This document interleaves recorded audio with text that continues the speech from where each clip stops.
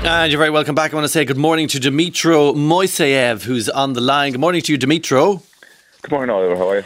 You're very welcome to the show, I believe. So first of all, we'll find out a little bit about you before we tell people about your marathon excellence, which is kind of astounding. I feel we need a bit of a run up to it. You're from Ukraine, is that correct? Yeah, I was born in Ukraine, but I grew up and lived up most of my life in Wicklow Town. In Wicklow Town. So you've been here since you were a child? Yeah, I've been here since I was 8 years old. 8 years old? Yeah. And what age are you now, if you don't mind me asking, because I think it's relevant? 28, yeah, sorry. I started at 8, you forget to... It's one of those ages, but... Numbers, yeah. You're 28, and tell us, so you're obviously mad for running. And I am now, yeah. I wasn't initially, though. One marathon is enough for a lot of people. Tell us what you've just done. So yesterday I completed my last day of the 50-50 challenge, which was a marathon a day for 50 days. So you've done your 50th marathon in 50 days. Congratulations, first of all. Thank you very much. And are you okay in general? Physically or mentally? Well, yeah, physically. I mean, you must be absolutely wrecked today. Yeah, surprisingly, as the challenge went on, the body did adapt. So I was actually speaking about it with my friends yesterday.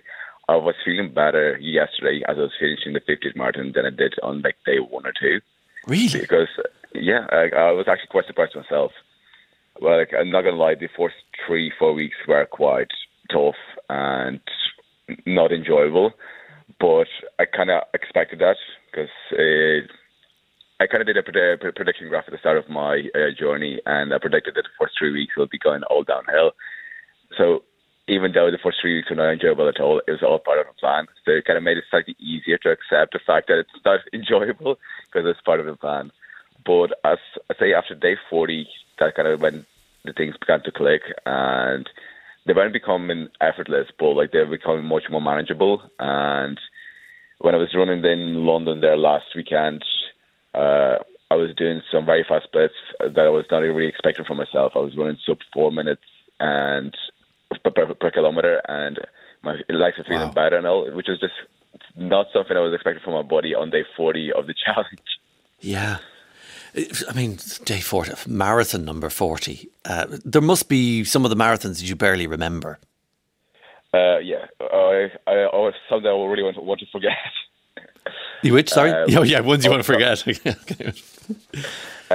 So there would be a few very tough ones. Day 4 and 5, that's where my knee went. And at that stage, it was quite severe pain. And I was somewhat concerned it would have been the end of me running altogether, not just a challenge. So that was one few days that I really, really remember and had to kind of power through. But I'd say the worst one was day 19. So at that stage, I had my knee was gone, my hip was gone, and I was kind of sick. So that was kind of not fun. My Achilles went on that day, and I had to kind of hop walk for the last 5 kilometers or so. And then it was either that day or the day before, because my toes were quite blistered. My big toe had a blister on blister, so I had to kind of cut down to the flexion, which should have done infection. So I was sitting at home with that, chased the blood in a few parts of my body, and it's why am I doing this? But I knew, because I was just at the precipice of me going into week 4, so I was okay, week 4 is meant to be better.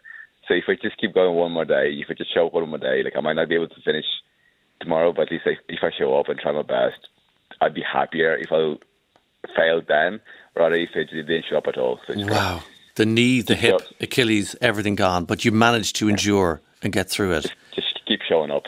What is when you cross the finish line? Is it on Grafton Street, I believe, after you do the 50th on the 50th day?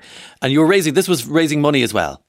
Yeah, correct. Yeah, the way I see it is, if you have an opportunity to do a challenge like this and get the attention that the challenge did, which I didn't really expect to get as much, but it does. It's almost like an obligation and duty for you to help out charities and do as much as possible for other people. Which charity did you choose? Irish Cancer Society. The Cancer Society. Is there any particular reason why you chose that charity? They do amazing work, and I've had family friends who had gone through their various encounters with cancer. Thankfully, all of them have won the battle. So in that regard, we're all very, very, very lucky. They've recovered. Okay. I hope you recover. I mean, I'm amazed that you were able to continue going at day 19 and you were I'm actually getting ready for a run right now. You're getting ready for a run right now? Yeah, well, it won't be a marathon, but like it's just an easy checkout run, just to like have the legs kind of keep going. Because I have somewhat of a fear if I stop run right now, the body will just completely unseat some of the tension and fall apart. I thought the whole idea was that on day 51 you could just sit down and watch telly for the day, but no, you have to keep going. You're stuck now. Yeah. Would you ever do this again? Maybe. I have, and I need some breaks just to kind of mentally and physically kind of recover, tally up what actually happened over 50 days, because to be honest, the last 50 days were a bit of a blur. They just went past so quickly. I'd say so, yeah. So what I want to do right now is just sit down and go through day by day, see what happened, and kind of take it all in. But I do have one project kind of itching in the back of my mind that I would like to kind of tackle. Sure. But it's very much kind of logistics and like sponsorship. What's that one? It's I don't want to be. What do you possibly do after 50 marathons in 50 days? Yeah, all I can say is you don't want to say it yet. It's much bigger. It's much bigger distance, and it might involve a world record. Oh, you're going for a world record? Oh, that's it. I mean, when you're playing around with those kind of numbers and distance, you might as well. Well, it sounds like you might be. You're certainly in the elites for that one. Sure, stay in touch and we'll find out. By the way, do you have a job as well in the meantime? How do you take so much time? Yes, so by profession I'm a lawyer, but currently I'm on a career break. So hence I was able to kind of undertake this challenge. Oh, great! So you're a lawyer on a career break. Well, look, it's absolutely astonishing what you're doing here. I hope. Well, you're probably eating slightly less at the moment than you did before. It's amazing. To be honest, Oliver, that's the one thing I'm looking forward to the most about this challenge is stopping eating. Because for the past 7 weeks, I was like 6,000 to 7,000 calories per day, which sounds fun. But wow, 6,000 or 7,000 calories. Okay. Like I had to resort to some very dire measures to get the calories in, like sitting down with like 2 of Nutella, peanut butter, or like several cheesecakes in front of me just to get the calories in. Because between like the running and everything else, like the window to get the food in was maybe like 6 hours a day. So it's very intense. It's more of an eating challenge than a running challenge. So, sounds like Robert De Niro getting ready for Raging Bull. But that's incredible. It's an amazing story, and congratulations on completing 50 marathons in 50 days. Dymtro Moyseyev from Wicklow Town via Ukraine. Thank you so much, and the best of luck in your next one.